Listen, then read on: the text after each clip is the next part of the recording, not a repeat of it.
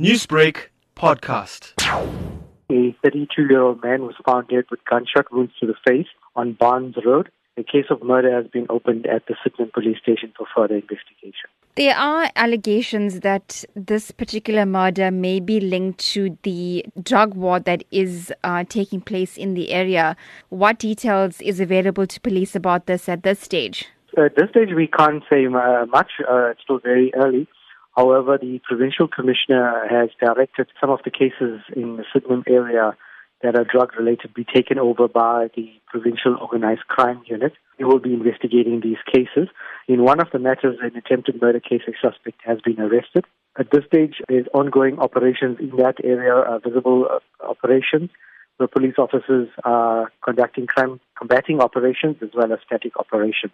We're appealing to the community to work with police officers on the ground. Whatever information we receive will be treated in the strict. This murder, as well as a few other murders that have been experienced in the province of KwaZulu-Natal within the last 2 weeks, come just weeks ahead of the busy festive season. What are the deployment plans to ensure that both local and international tourists are safe from harm this December? Our police officers are deployed in strategic areas where there are known crime hotspots. You will see just over the weekend there were 3 shootouts that took place where police officers arrested a number of people that were involved in robberies.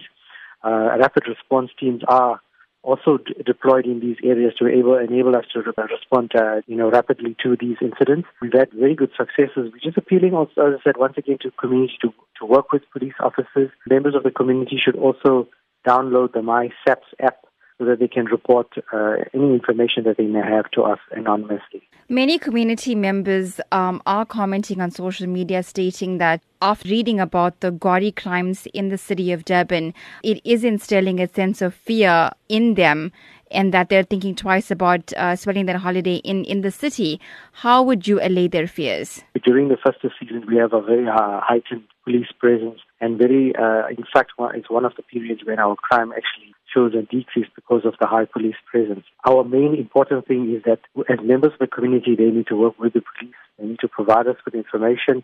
In a lot of these cases, people are aware of the criminals that are involved. They're just very reluctant to come forward and not getting involved. So we, once again, for placing a lot of emphasis, and as I said, the police has also launched the MySAPS app where people can report any information that they may have anonymously to police officers.